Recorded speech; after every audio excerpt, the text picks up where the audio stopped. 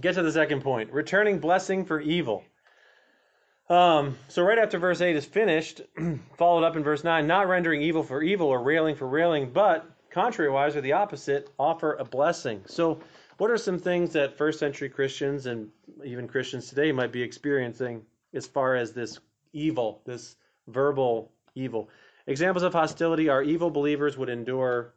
I'm sorry, examples of hostility or evil that believers would endure. There's got to be a comma in there somewhere, I'm sure. Insult, defamation of character, verbal abuse, and public shame are some things that they may have been experiencing. Again, I'm personally of the opinion, and I could be wrong, that it doesn't seem like with the writing of First Peter that the believers were yet experiencing straight out physical abuse and martyrdom. It's coming. I'm personally not of the opinion that they're there yet, that they're generally enduring more just public shame, ostracization. Is that a word? It's hard to say. Yeah. But they're basically being shunned as outcasts and complete and utter weirdos, in modern terminology. Peter instructs Christians to give up their rights to verbal retaliation that's necessary to defend their reputation. And again, go back to who are they supposed to emulate? Jesus, right? So he's saying you give up your right, and it might be your natural right to verbally retaliate. But Peter says, no, it's not your job to defend your reputation. Rather, refraining from retaliation wasn't even enough. So you could say, okay, I'll be tight-lipped, like my mom said. If you don't have anything nice to say, don't say anything at all. I can do that, okay? I got the first half of this verse down. Not rendering evil for evil or railing for railing. But when we get to the next part, we move out of the conforming realm and we move into the transforming realm. Because now, not only are we called not to not curse them, Christians are instructed to offer a blessing for a curse. And I'm not going to dig into it now just for sake of time, but read Luke chapter 6, verse 27 and 28. It might give some insight to why Peter is teaching this to this church. He's drawing from the teaching of Christ himself. Do you think that's probably the case? I imagine everything that we're reading from, apostles like Peter and John and Paul are instruction that they received from Christ. So how can Jesus expect me to love my enemies if I don't like them? You ever been there before? I don't like them. How am I supposed to show love to them? Well, loving in a modern culture generally refers to emotional attachment or feelings. Would you agree? Love's maybe not exactly in our mind what the Bible is instructing it to be. But Jesus commands us to love, and what love is to act righteously.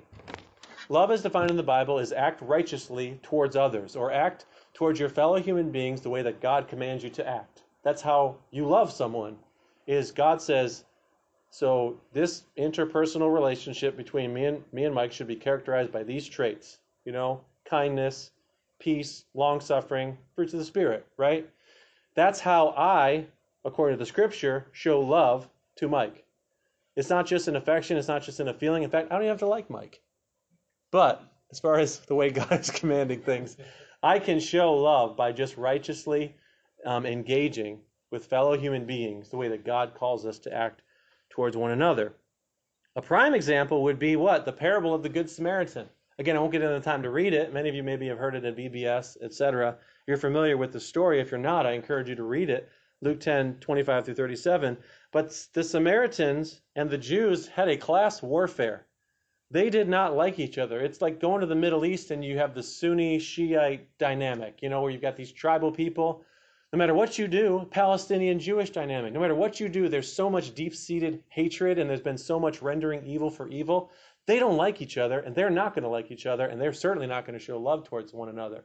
That's where in the story of the Samaritan you find the Jew and this Samaritan. So you have this Jewish man who's lying on the side of the road, has been beaten.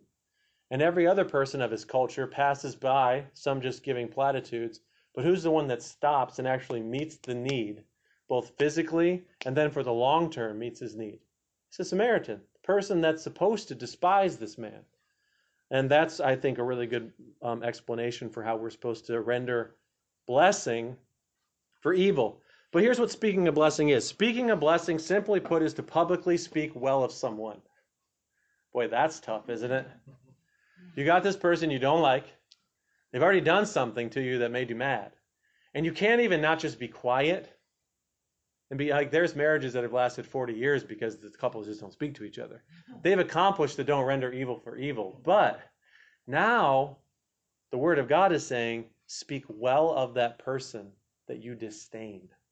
And you don't disdain them just because. You disdain them because they've actually done something to cause you to be very upset with them. But Peter encouraged them not only to speak well of them publicly, but to take it to the next level, to pray God's favor on that person.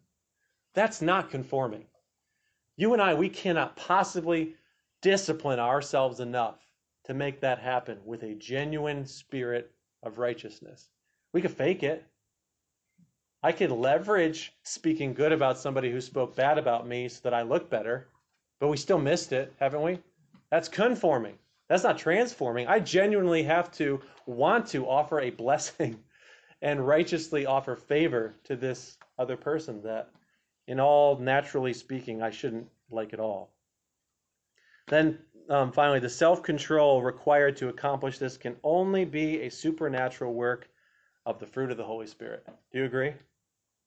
Christ being formed in us, the Spirit of God working through us, fundamentally changing who we are so that these actions and these attitudes are even possible. Because without it, they're not possible.